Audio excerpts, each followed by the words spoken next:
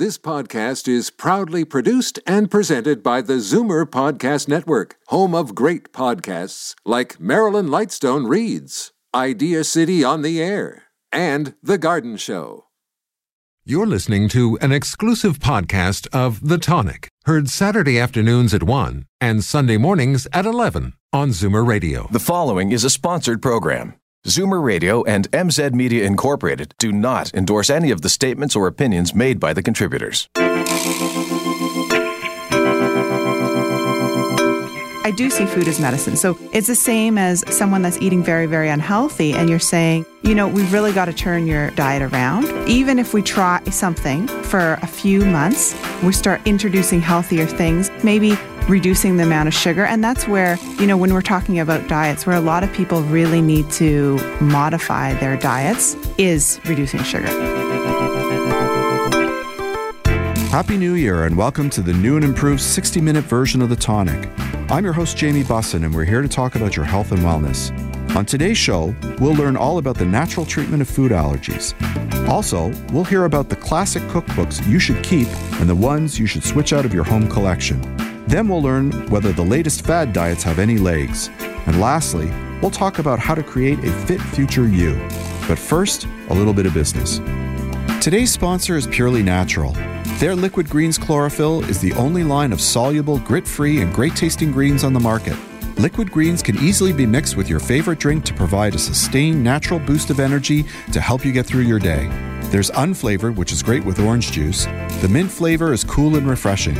Dark chocolate has all the health benefits of a salad, but with that great chocolate taste. And for that extra detox boost, try activated charcoal and mint.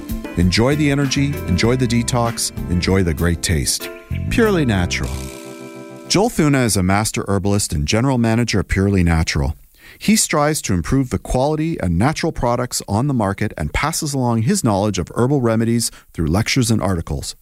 Joel is also an excellent and accessible writer, and today we're going to discuss his article in the January issue of Tonic Magazine, all about the natural treatments and modifications regarding food allergies. Welcome to the show. As always, my pleasure, sir. So unfortunately, this is something that I know about firsthand. My son Bram is anaphylactic. Ooh. The triggering foods being fish and tree nuts and poppy seeds. Ooh. Trace amounts can set him off. And when that happens, and it has happened, it's a life or death situation, which I think most people don't appreciate. Not until you've seen it and lived it. I've had to give him the EpiPen, and we've had to rush him to emergency on a couple of occasions, which is really scary. So I think the more that everybody knows about food allergies, the better. Definitely. So what is an allergic reaction? How does it come about? Well, allergic reactions are your body's immune system going haywire, right? Going completely berserk over something that's fairly minor. Essentially, there's a harmless trigger. In your case, it would be poppy seeds or fish and tree nuts, right? Tree nuts. That, for example, to myself, my immune system might go, oh, okay, it's there. Right. And just ignore it after that. In your son's case, his immune system just goes insane and just, it's fight or flight inside his body. It's trying to expel the irritant, right? It's the body, it is a literal reaction to what the body perceives as a poison. Correct. And tries to... A severe one. Correct. In the case of anaphylaxis, it's a severe poison, not just garden variety. Okay, and in your research, have you come up with statistics about these allergies?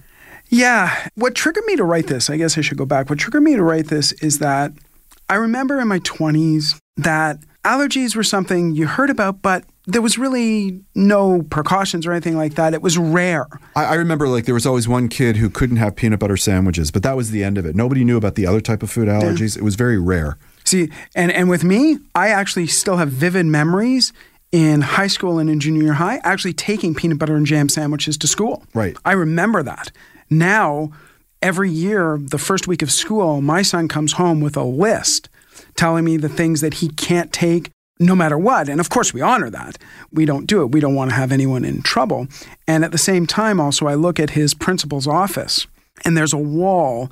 Normally, it's about 5 feet wide by about 4 feet tall with pictures of children and then underneath listing each one of their allergies. And then for a small school, there's a huge number of kids. Right. So it's now become a reality, and that's what I looked at when I started down this. And my prefacing that is most of the statistics we have are around children. Yes. We can extrapolate for adults, but most of the statistics we know of are based on children because that's where we keep the statistics. So in Canada, 7% of Canadians have food allergies. Food allergies in children increased 50% between 1997 and 2011. Between 1997 and 2008, peanut or tree nut allergies more than tripled. Right. And about 30% of children with food allergies are allergic to more than one thing. Yes.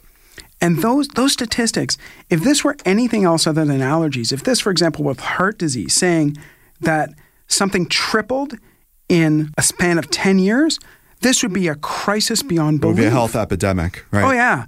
Nothing in health triples in 10 years. Right. Nothing. Which begs the question, what's happening? Why is it occurring, right? And that's a very complex question to answer. Yeah, I don't think anybody really knows the answer to that, right? I mean, they're doing research, and I have some theories of my own. Let's chat about it. There are some theories with some scientific justification. Right. Not that yours don't have that, but there are some with scientific justification. They call them contributing factors. Right. And what essentially they've done is they've looked at mirrored populations where almost everything is the same other than this one thing.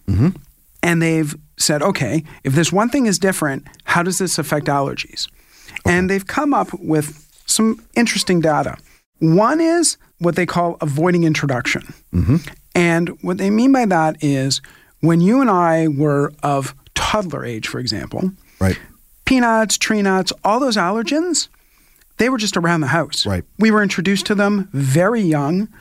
And although we may not have consumed tons of them, we consumed them in small amounts, and our body got used to them, per se. Obviously, if we exhibited an allergic reaction, our parents stopped. But if we didn't, we just kept going on with it. But I remember that when my kids were born, the pediatrician would say, okay, you don't introduce eggs right away. You don't introduce peanuts right away. So the kids aren't getting them in their system. They're not building up the immunity. Is that where you're going with this? Correct. The prevailing thoughts in the 70s and through to probably just a couple of years ago were you don't introduce them until a specific age and then very slowly. The problem they found is that with many of us, just waiting until that specific age, that trained our immune system not to accept them. Right. They became foreign to us as though they were pathogenic or a poison. And this has done some interesting statistics of that. Of children who avoided peanuts as infants, 17% ended up with peanut allergies, while only 3% of those who had peanuts by age 5 had allergies. So that's 5 times as much, roughly. It's the old thing about children, for example, being exposed to dirt and eating dirt. Right.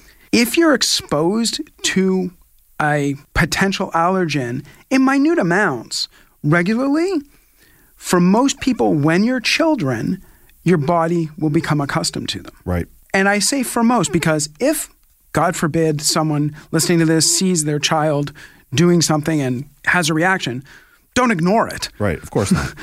And don't reintroduce that immediately. Seek medical attention and treat it properly.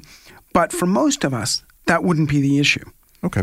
What other factors are there that the scientists believe lead to food allergies? Well, another one is microbial imbalance, also known as the microbiome. Essentially what that is that's the combination of all the species of probiotics and pathogens inside your gut. And what they found with people who have allergies, they have far fewer probiotics and far fewer species of probiotics. So their community, for lacking a better phrase, inside their gut has less inhabitants, and of the inhabitants in it, less species.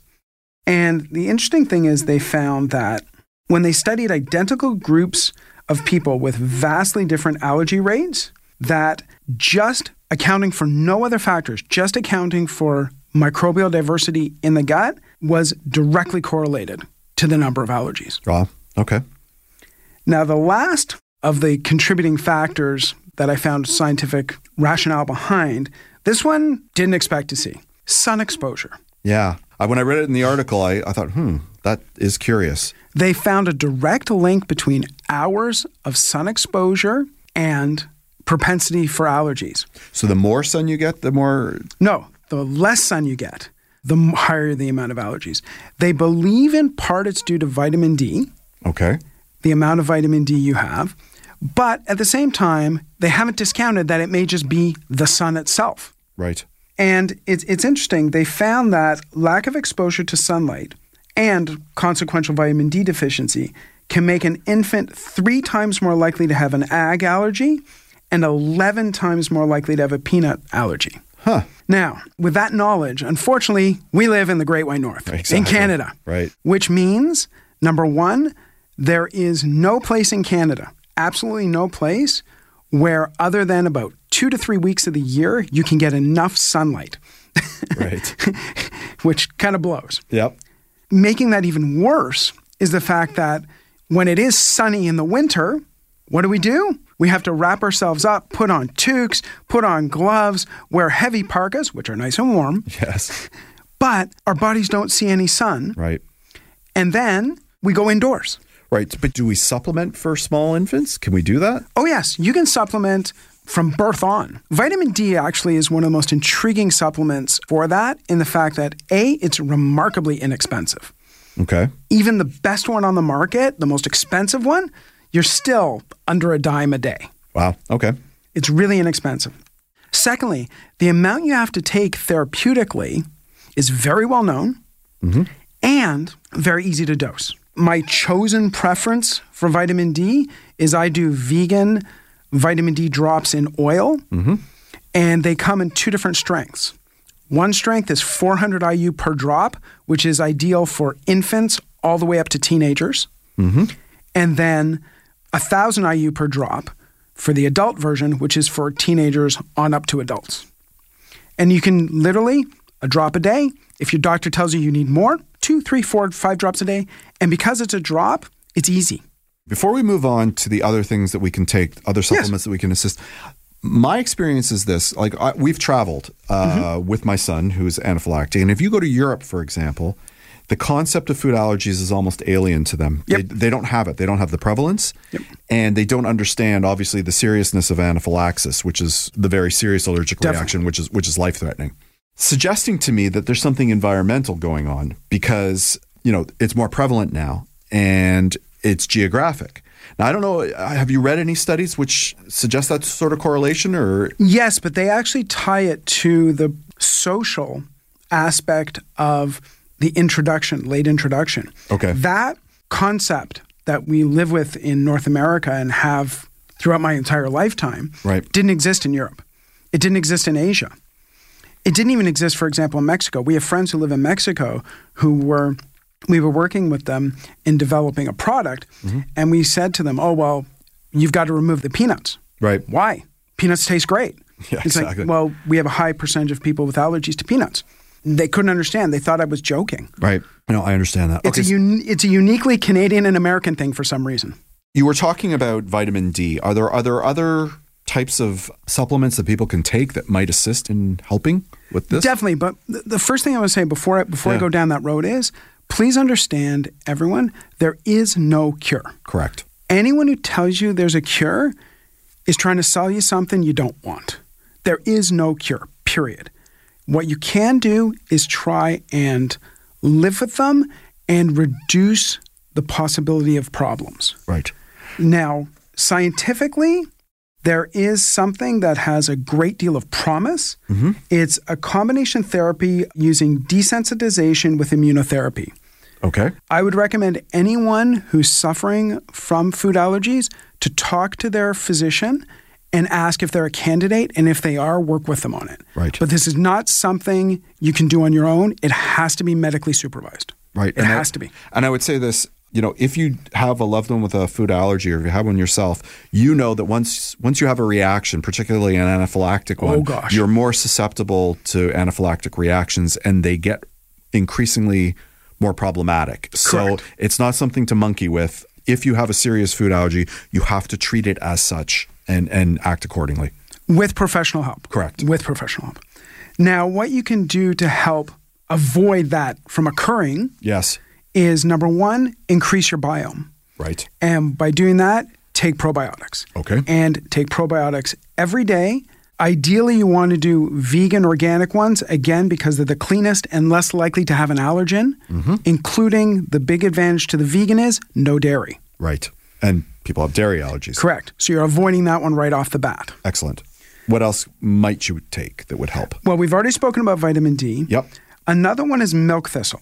Okay. How does that work? Now, what milk thistle does, milk thistle helps your liver work.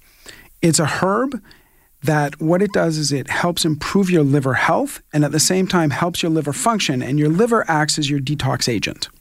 Now, there is one caveat with this, and the caveat with this is if you suffer from ragweed allergies. Which I do, actually. Milk thistle is in the same family, so you may experience a reaction. What you want to do is test a small amount first, see if you experience a reaction. Some people with ragweed allergies do, some don't. But if you do, obviously don't take it. Okay. And in your article, you also mentioned one last one, which is omega-3s. Correct. Omega-3 oils are highly anti-inflammatory, and they found that that helps with reduction of sensitivity to allergens. What you want to do, though, is make sure that the source of the omega-3 is compatible if you have allergies to some fish or shellfish products. If, for example, you have a shellfish allergy, obviously don't take krill oil. Right. If you have a fish allergy, you can take a vegan version of omega-3, which is actually made from algae, which is more hypoallergenic. Excellent. Well, thank you for coming on the show today. This really was a fascinating topic. You're going to come back next month, right? Always. Happy to. Fantastic.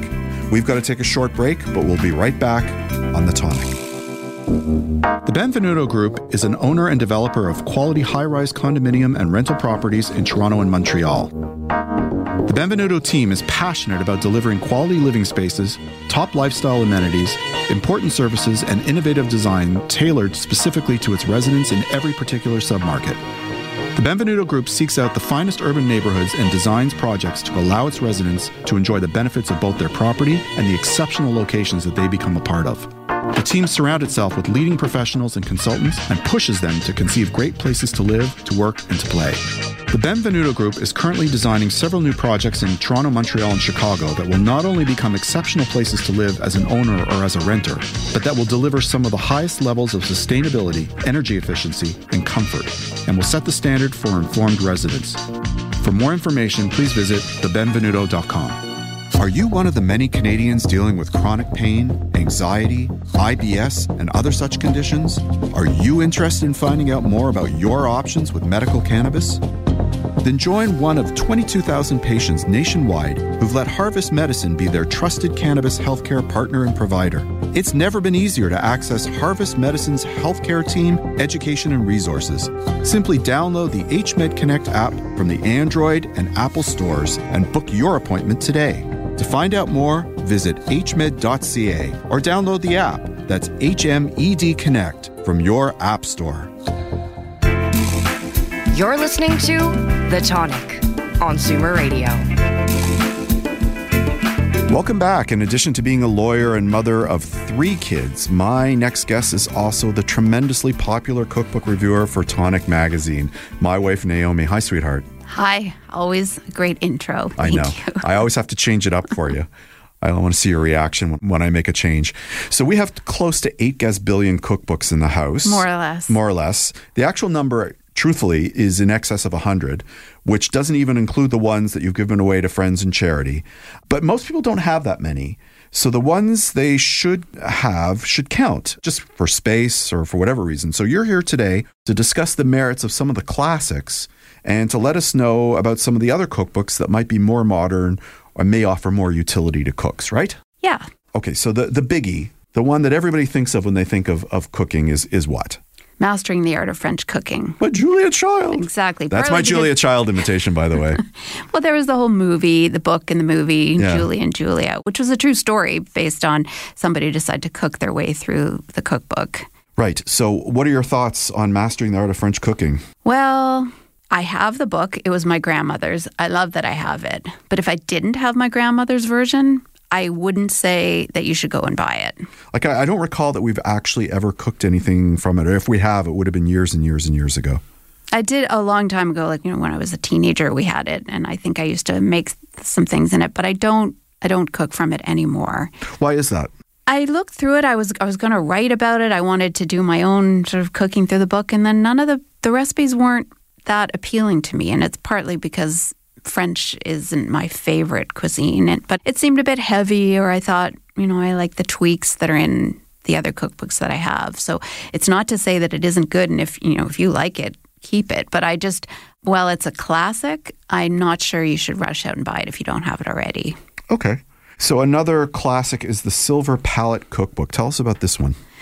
Well, that one came out in 1982. So it was, for a while, it was a full 80s cookbook. And, right. It was very famous and everybody had that cookbook and kind of fell out of favor. But then I've noticed in some new cookbooks that have come out that they're reimagining, putting their new spin, not changing a lot, some of the famous recipes in the Silver Palette Cookbook. For example, this chicken marbella recipe, which was, I think, the most famous of the recipes, is a baked chicken with prunes and olives, which sounds weird, but apparently it's delicious.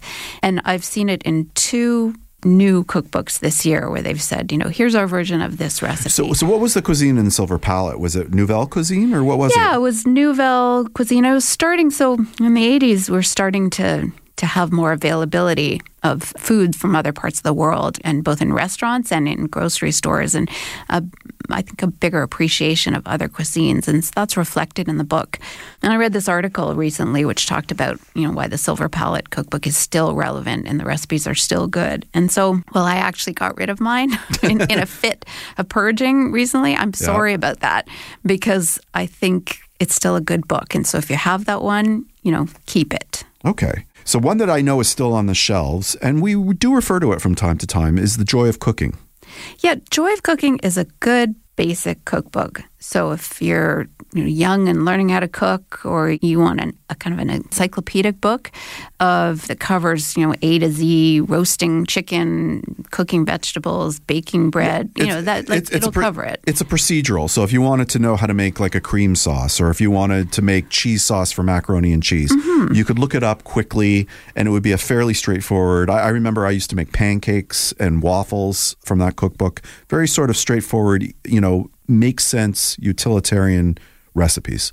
Yeah, a lot of recipes too. Yeah. I mean, the first came out in 1931. The most recent update was in 1997. But the one I have, I looked it up, and it was 1975. So still, it's pretty old. Right. And useful. So that's a keeper too. Mm-hmm. All right. So another one that I know we have on our shelves is Essentials of Classic Italian Cooking by Marcella Hazan. Yes, and that's only from 1992, but I think Italian cuisine is pretty classic. Right. They don't tend to... They don't monkey about. No, they don't. Classics are classics, and I love Italian food. And so if you want, the basic tomato sauce, bolognese sauce, how to make pasta, that's a great cookbook to have. Still relevant today. Our version, though, is like a pocketbook, right? Like a softcover version, which isn't necessarily easy to use in the kitchen. It doesn't fold back. You can't keep the page open if you're looking at it. So I don't know if they make a more. No, they do. Do they? Yes. Oh, we just have the pocketbook copy. Okay. Yeah. So what about a vegetarian classic cookbook? Is there one out there? Yeah, there's a couple. So if you go back, Molly Katzin and the Moosewood cookbooks, those more than 40 years old. And I mean, there were a number of Moosewood cookbooks. And so those were the old school vegetarian cookbooks, still good today. But if a slightly more modern take is Deborah Madison. So she came out with a book called Vegetarian Cooking for Everyone. And then more recently, New Vegetarian Cooking for Everyone. And those are, again, encyclopedic books. So, if you have that book, you don't need other vegetarian books necessarily, because it covers all the different vegetables with many different recipes, and they're all good. She's good. Okay. I guess with a cookbook like that and The Joy of Cooking, the question is, are you comfortable sifting through a cookbook that has literally hundreds of recipes, or do you want one that's more manageable where, you're only accessing maybe 30 or 40? I don't know. I suppose it's personal taste. Another area that people tend to like to have a cookbook for is breakfast. Yes, and there's a book called The Breakfast Book by Marion Cunningham, which came out in 1987, and that's still good. I took it out because one of the cookbook authors and bloggers that I follow was talking about it. I'd seen her name mentioned a few times, and so I decided to go to the source and look at the book, and it was still good. It was still relevant. I'm not saying you need to go and buy this book because I think you can get similar recipes in new books, but if you have it or if you're looking for an all-in breakfast book, it's still a good one. Okay. Are there authors that you would recommend to people that seem to, have good, well-conceived cookbooks? Yeah, definitely. I mean, I think, so Deborah Madison, I think, is a good cookbook writer, sort of a diva of vegetarian cooking. There's Mark Bittman, who has done a number of books, and he's got one called How to Cook Everything, which is a great basic, so like The Joy of Cooking, but perhaps more modern, good new basic cooking for a new cook. I still love Dory Greenspan. Yes, you have a soft spot for Dory. I do, and her baking book, it's called Baking or Baking Chez Moi. They're two different books. Those are really great fundamental baking books that I use more than any other book when I'm looking to bake something. Like I look there first, and if I can't find it there, I go look in other places. Okay, and are there any other authors that you would recommend? Yeah, so Deb Perlman, her Smitten Kitchen. We love Deb. We love Deb. Smitten Kitchen. She has 2 books. They are, to your point before, they're more manageable, so they're just less recipes and different, so there'll be some pastas and some meats and some fishes, and some desserts and some breakfast, but not too many. So it's just not as overwhelming. And her recipes tend to just be good. They're doable and good. Okay. I also really like Melissa Clark, who is a writer for the New York Times. And she came out with a book in 2017 about dinner recipes. And we've made tons of recipes. Is that Dinner Changing the Game? Yeah. Yeah, that's a good one. Yeah, really good one. I use that, again, more than anything else, I think, right now for dinner recipes. 6 Seasons, which I talked about last month, great vegetable forward cookbook, one of my favorites lately. And then for breakfast, a more modern take on breakfast is Whole Grain Mornings, which is just about breakfast, but she uses different grains. So, farro breakfast bowl or whole grain pancake mix, different flours, cornmeal, peach crisp, that kind of thing. So I like using different flours and grains, and it is a bit healthier and I think more interesting, more suited to modern tastes. And so I really like that book. Okay. When you're looking at a cookbook, because I know this is your thing, right? Like you like looking at cookbooks and dissecting them, and you can sort of suss out, just by sort of scanning it, whether this is going to be a good functional cookbook. What are the types of things that you look for in a cookbook that suggest to you that it's going to be functional? Well, there's a number of things. I mean, first, the fundamental thing is, do I think I want to eat it? Right, of course. Right. No, but that's not, it's not obvious, because I look at a lot of cookbooks and I think, well, other people may like it, but it's just not appealing to me. I don't think if I don't want to eat it, I don't really want to cook it. I look at the ingredients. Are they hard to get? I look at how it's cooked. Is it deep fried? I don't have a deep fryer. Does it look very detailed? So I'm not going to touch it. I look at one thing that's a pet peeve of many people is if you look at the ingredients and then they included in this is a whole other sub-recipe that you have to go to another page and you didn't realize. Which tends to be, there's a great cookbook, but it's notorious for it, is the Jelena cookbook, where, it seems like it's a brief recipe, and then if you look closely, they'll send you to 3 different pages where you have to do significant mise en place. And I'm sure all this stuff is ready for them at the restaurant, but if you're cooking at home, a 3-step or a 4-step recipe that you're having to combine is way too much work for one dish. Yeah, so reading through the recipe is always a good idea. I make this mistake frequently where I don't read it carefully enough, and then I found out that I was only supposed to add half the cheese, and I added all the cheese because I didn't read it closely. But, so reading it through and seeing how doable it actually is important. And for me, because I've looked at so many recipes, I have a sense of whether something is going to work or not. I'm not always right. Sometimes I think something's going to be wonderful and it isn't, but I have a sense of whether it works. Okay, great. Well, thank you for coming on the show this morning and sharing your expertise. We're going to hear back from you next month, right? That's right. Fantastic. We've got to take a short break, but we'll be right back on The Tonic. I'd like to give a shout out to our new sponsor, Omega Alpha. This company is 100% Canadian owned. Their team consists of allopathic and naturopathic doctors, nutritionists, researchers, and other scientific professionals, all led by their CEO, Dr. Gordon Chang. Formulations are created on their 40,000 square foot facility located in Toronto. Omega Alpha uses only the highest quality ingredients to manufacture the most efficacious yet price-friendly nutraceuticals. For more information about Omega Alpha, visit OmegaAlphaInc.com. The Big Carrot is a worker-owned natural food market that's been committed to local, organic, non-GMO, and sustainable food systems since 1983. They're a one-stop shop offering produce, grocery, bulk, body care, and holistic dispensary. The juice and smoothie bars and kitchens serve up hundreds of healthy dishes and drinks daily. Building community is at the core of their vision, which they deliver through education, outreach, and giving. They want everyone to share in the goodness they offer. Visit their website for more information at thebigcarrot.ca. This is The Tonic on Zoomer Radio.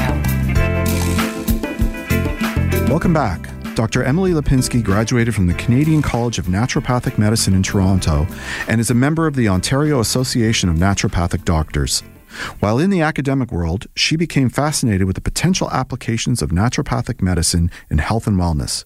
She strongly believes in addressing the root cause of a medical issue and using natural therapies either alone or in conjunction with conventional Western medicine to get to the bottom of it. Welcome back to the show. It's great to be here.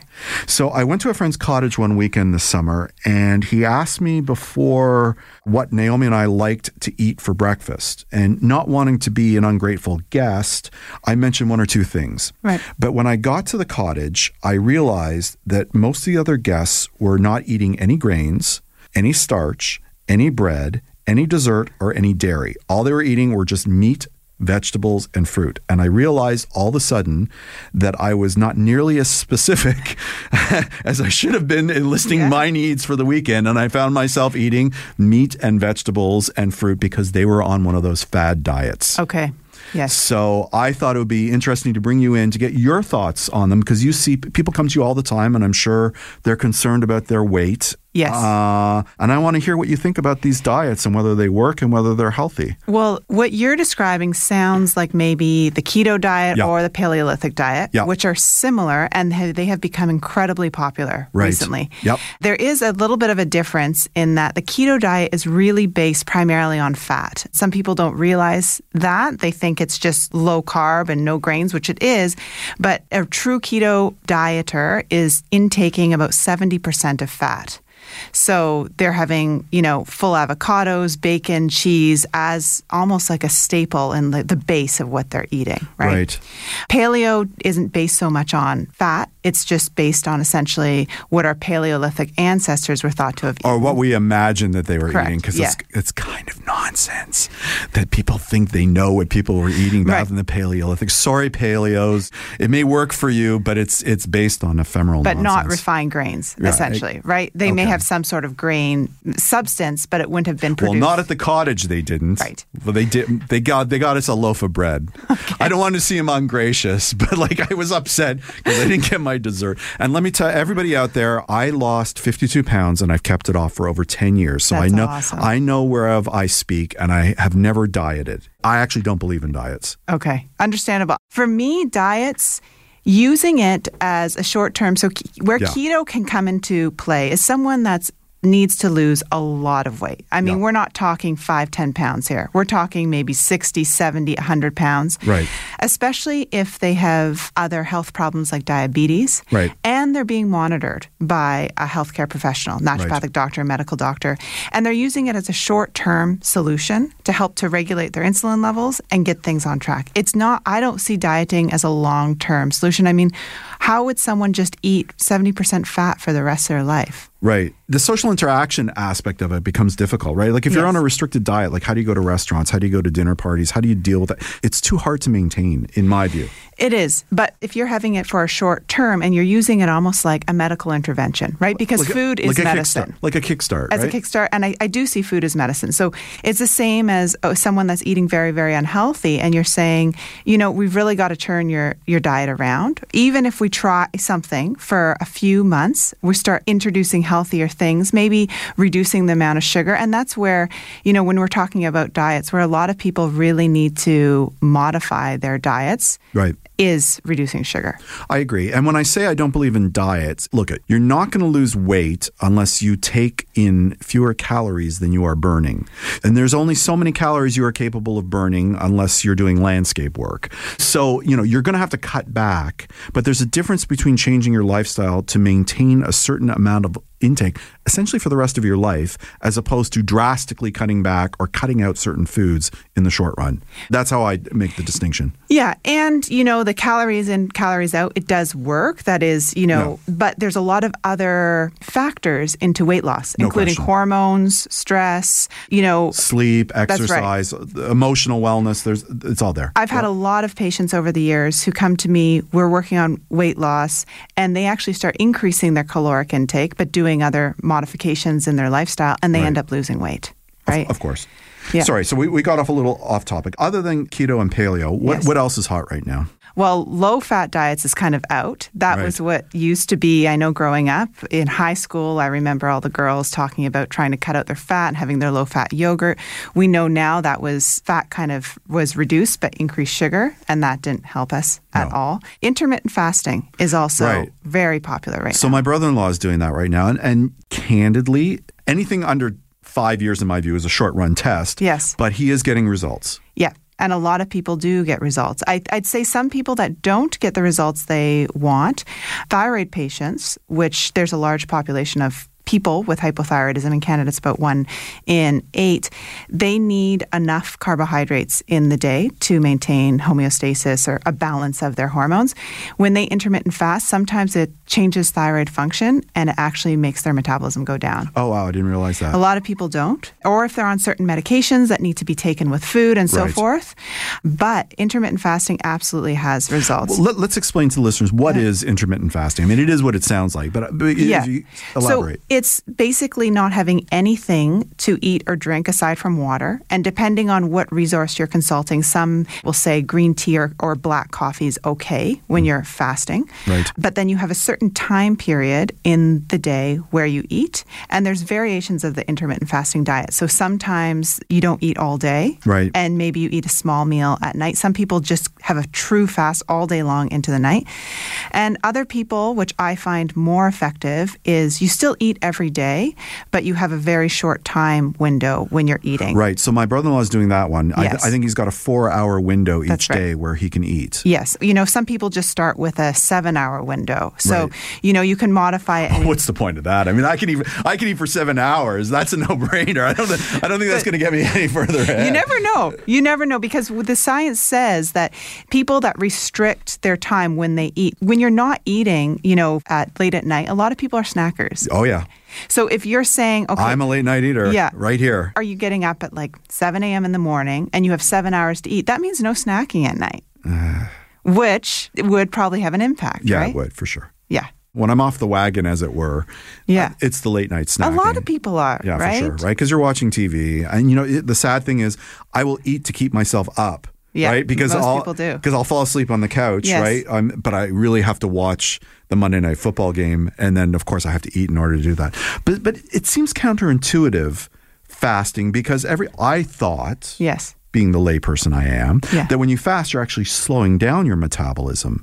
So how could this fasting work to actually burn more calories? I don't quite understand. So it's not a long-term fast because of the intermittent nature of it. From what's being seen so far, it's not actually turning on those genes that get turned on when people do long-term fasts or they have disordered eating, where your body actually starts to conserve. It wants to conserve energy and store fat. Yeah. This seems to work in the opposite way, where, most people end up taking less calories overall. And depending on what resource you're looking at, it looks like giving your body a break might actually allow your digestion to work a little bit better. It seems to shift your hormonal balance as well. So again, people with abnormal insulin levels or diabetes seem to have benefit from this intermittent fasting because it benefits hormones as well, which is so important to weight loss. Are you aware if this works in the long term? And by that I mean, can people maintain this for years on end? So when I was back in the research world, We looked at intermittent fasting as different applications, as applications to improve neuronal health, so brain function, right, which had very positive benefits. And a lot of the researchers at that time, I mean, this was 10 years ago, and even that was kind of like a new type of thing to do. A lot of them had been doing it successfully for 5, 6, 7 years. Again, because we haven't studied this for a long time, we don't know if it can be maintained over 20, 30 years. In theory, it could, but it's if one wishes to maintain that for that long. So right? what would you recommend to somebody who's really looking, I mean, I have my own ideas, but what would you recommend to somebody who wants to do weight loss as a lifestyle decision? I'd say one of the first things really is a lot of people talk about the studies, long-term studies with the best long-term weight loss and keeping it off is even slight carbohydrate reductions. Sugars are carbohydrates. Right. So I'd say that's like number one. Most people have maybe addiction or likingness to sugar. Right. And I'd say if you can reduce that, that's very helpful. The old stuff about just getting out more, exercising more, walking, go for walking. A walk. Yeah. And that's twofold because when you're out of the house and walking, you're not eating at night, right? And then, but you're also unless you're holding a sandwich, but yeah. You could be. You could be. A bag of chips. Right. Yeah. Making sure you're eating just a healthy whole foods diet. So getting rid of the packaged foods, which sometimes contain sugar, focusing on a lot more vegetables. If you look at your plate and at least half of your plate for lunch and dinner, and even ideally breakfast is veggies, that's going to take you a long way. Yeah, what veggies do you have for breakfast? I put often spinach and kale in my smoothies. If I'm having eggs, I almost always have it with veggies. Okay. Yeah. It's not going in my oatmeal. I'm just telling you that right now. Well, it could be a little snack. It's true. It could be, but it isn't. Okay. But I hear you. Yeah. Okay. Especially the veggies that fill you up more, the brassica type vegetables, so kale, cauliflower, broccoli, cabbage. Yeah, cruciferous That's vegetables. right. Yeah. Yes, those are higher in fiber, so they make you feel fuller longer, and they're also very nutritious for you. Fantastic. Well, thank you for coming on the show today. Thanks for having me. What do you want to talk about next month? What are we going to talk about? We're going to talk about, how about addictions? Do you want to do that? That sounds great. Fantastic. We've got to take a short break, but we'll be right back on The Tonic. And now the Soul segment with spiritual medium, transpersonal therapist and teacher, Lisa Marvin. Through her use of tarot cards, your questions about love, money, and career are sure to be answered. Hi, everyone. Thanks for joining me for this week's Soul segment. Today, we'll be focusing on ways to gain more fulfillment in your life. The way this works is that I've pulled 3 cards to get a glimpse as to what to expect for the week. The first card is the energy that has brought you to where you are now. The second card is what you need to focus on right now. And the third card is the energy that's going to carry you into the future. The first card that we're going to look at is the Knight of Pentacles. This means that you've been able to decide what it is you want in your life and what you need to do to get it. The next card you have is the 8 of Pentacles. This means that this week you have to work hard at mastering whatever it is you want to do to bring more fulfillment into your life. Once you do that, you have the King of Wands. This means that you'll feel more creative and confident in going after your personal successes. This is a great week to connect with what really brings fulfillment and joy into your life. Good luck. Thanks for joining me, and I'm looking forward to connecting with you again next week. This has been the Soul segment with Lisa Marvin. To contact Lisa with your questions, please visit metaphysique.ca. At Agmetica, we all feel fortunate to be living in this great country and investing our time, efforts, resources, and passion in something that's making and will continue to make an enormous impact on people's well-being, their healthcare options, as well as the trusted availability of a safe and consistent medical cannabis product right from the start. That's the patient promise we make to all of our customers. At Agmetica, we also understand the treatment journey and the thought that goes into trying something new. Who are we? We are continuous learners, always looking to surpass boundaries and deliver a positive experience for the great people we serve across all diverse communities, acknowledging the past and embracing the future. Come join Agmetica as the journey continues. This is The Tonic on Zoomer Radio.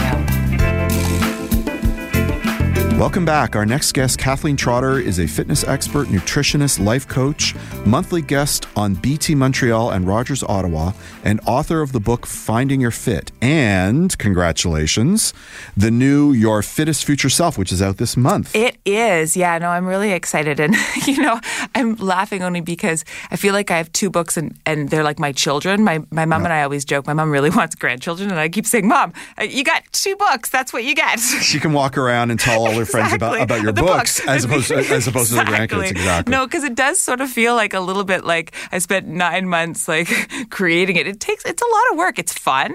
Right. But yeah, anyway. But I think the best part about the books is they sort of journal my process from a really unfit and unhealthy teenager to who I am now. And if anybody gets anything from listening to me, it's that becoming a fitter future self is possible. 100%. I think that when you are somebody who doesn't get joy from exercise and feels a lot of shame about their body and being inactive and have tried a million different quote-unquote diets, it feels so overwhelming and it feels like a fitter future you is this mirage that you'll never get to. And I've been there. Like, I spent so many years of my life, crying to get out of gym class and never exercising and hating anything active. And I snuck food from my mom. Like, I literally would walk home from school eating food. And then I had a toothbrush that I would use, like sort of a block from home. So then I didn't smell like the bad food, right? Yeah. Like, get rid of the evidence. Yeah. And I spent all my babysitting money on food. And it made me feel really unenergetic, unhappy. And I never thought it was possible to feel different, to be different.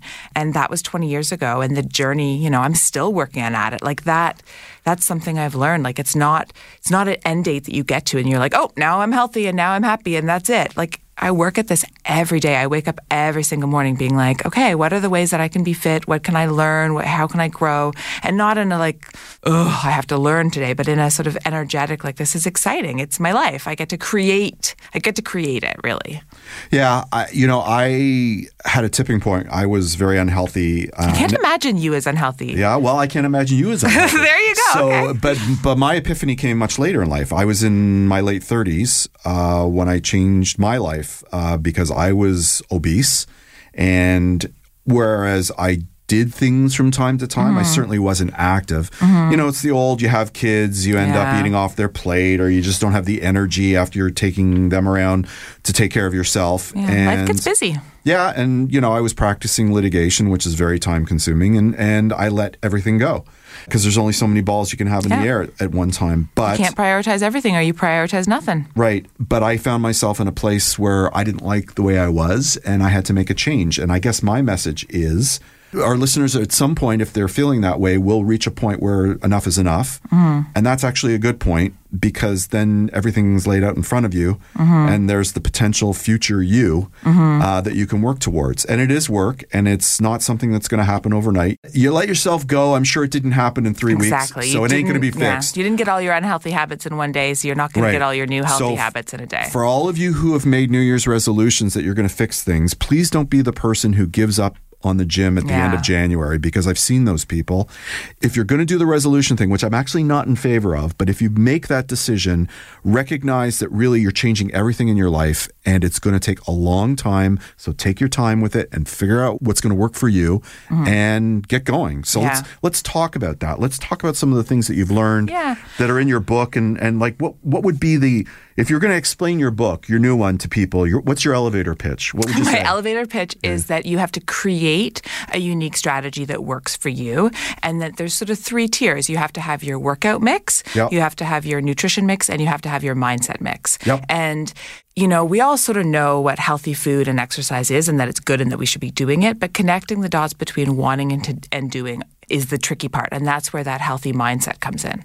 So it's, there's pros and cons to every single workout out there. There's pros and cons to every single diet out there. And there's pros and cons to every motivational mindset strategy out there. But it's about figuring out the pros that work for you and your unique reality and creating a mix that works for you. So I call it the U mix, and it includes your workout mix, your nutrition mix, and your mindset mix.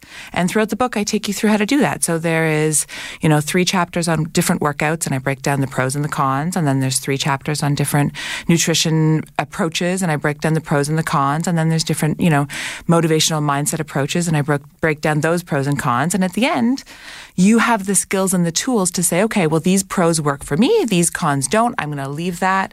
And this is the mix that for now anyway is what I'm going to go with. But I think if I was going to say the one thing I'd love everybody to get is that every opportunity is an opportunity for growth and reflection. And what I mean by that is I think often people come to this idea of, okay, I need to create a fitter future self. And they're really overwhelmed and discouraged by their past 10, 20, 30, 40 years of quote unquote failing. And I put failures in quotes because if you can look at those experiences as opportunities for learning, then they become kind of exciting. It's about putting the puzzle pieces together. Right. So if you can look back at your past 20 years and say, okay, well, I was the most successful when I joined a sports team because I really like being active with others, when I took a cooking course, or when I made really healthy food for dinner and took that for lunch the next day, or when I had a gym buddy, or whatever those things are, and say, okay, well, those obviously really worked for me. And then I can look back at times and be like, okay, well, I fell off my horse when I had too much of a perfectionist model, or I decided to be too rigid with my eating, or I relied too heavily on my workout buddy. So then when they decided not to go to the gym, I decided not to go. Like whatever those are. Right. And then you say, okay, I'm not going to do those negatives, and I am going to learn from the positives. And then you say working is winning. So I try those things, and if they don't work, then I learn from that. And then, you keep that process of trying something, analyzing what you did, trying again, and sort of just embracing that the only failure is not trying. Like you just have to wake up every day and be like, okay, today's the day that I try again. Yeah, I think those sound like what I would call macro tools. I think you also have to be armed with micro tools too, because from my perspective, it was about setting myself up for success, understanding that I had to make the workouts as accessible as possible. Right? So like I was still practicing law at the time, which meant I needed to get to a gym and back to my office quickly. Mm-hmm. So, I managed to get a membership at there was a hotel beside the office building where I worked, and they had a very small gym. Mm-hmm. It wasn't a fancy gym. It was just like what you would imagine if you were traveling, one of those small hotel gyms, but it was right next door. Absolutely. And they had shower facilities. Yeah. So what that meant was I could go and in relative privacy get my exercise in, and that was the first step. I completely agree, because you need consistency, and for consistency, you need it to be convenient. So that's definitely something I talk to my clients about figuring out how you can be consistent and knowing that you have to meet yourself where you are. So if right now you are too embarrassed to go to the gym, or you can't afford a gym, or it's too much out of your time, like you're really busy with work, right, then maybe you work out at home. Right. And you do that for the next month or 2 months. And then when you feel you have more time, or you have more money, or you feel better about going into a space with others, then maybe you go to the gym.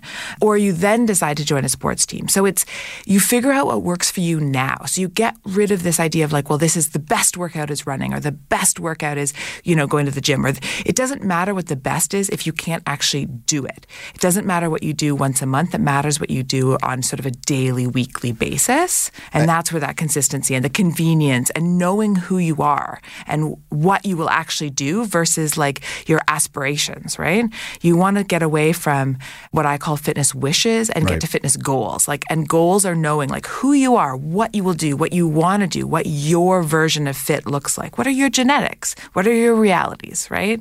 But even amongst the process, like, particularly if you've let yourself go, if you've got a big task ahead of you, like for example, I lost 50 pounds, That's right? awesome. That takes a year. Yeah. So Or more. It took me a year.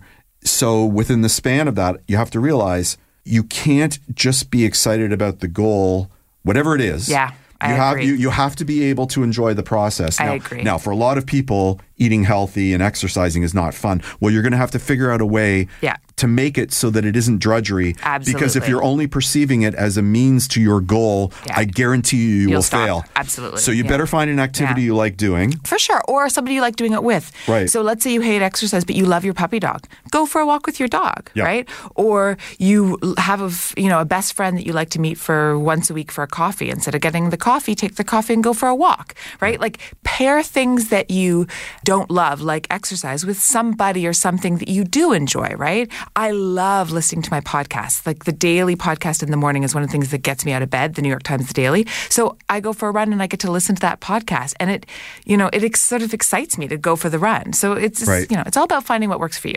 And finding the healthy food, for example, that you can tolerate Absolutely. eating. Because if you're perceiving it as a diet, the food that you don't like, you will not eat properly. You'll end up not enjoying the process so much so you won't do it. That you will not do it. You got to thrive in your own lane. Stop comparing, what your mother, your father, your favorite celebrity does for their health, and do you, be you, and find your solutions. The only non-negotiable is that you are active, and how you do that is up to you. Fantastic advice. Thank you for coming in today. My pleasure, as always. And thank you for listening to The Tonic. You can download this episode as a podcast on zoomerradio.ca and thetonic.ca. For articles written by Joel Thuna and Naomi Bussin, be sure to pick up your copy of Tonic Magazine. Tonic's available free on racks at over 200 locations across the GTA and delivered with the Globe and Mail to home subscribers in 11 choice neighborhoods in Toronto. Or you can visit our website at tonictoronto.com. If you're interested in providing feedback or coming on the show, you can email me at jamie@tonictoronto.com. Please join us next week on The Tonic when we'll discuss the efficacy and safety of herbal remedies, how to sneak vegetables into your diet, mindfulness in being effective, and extreme restaurant food trends. Until then, this is Jamie Bussin wishing you a healthy and happy week. Please consult a healthcare professional before starting any diet, exercise, supplementation, or medication program. This has been a paid announcement.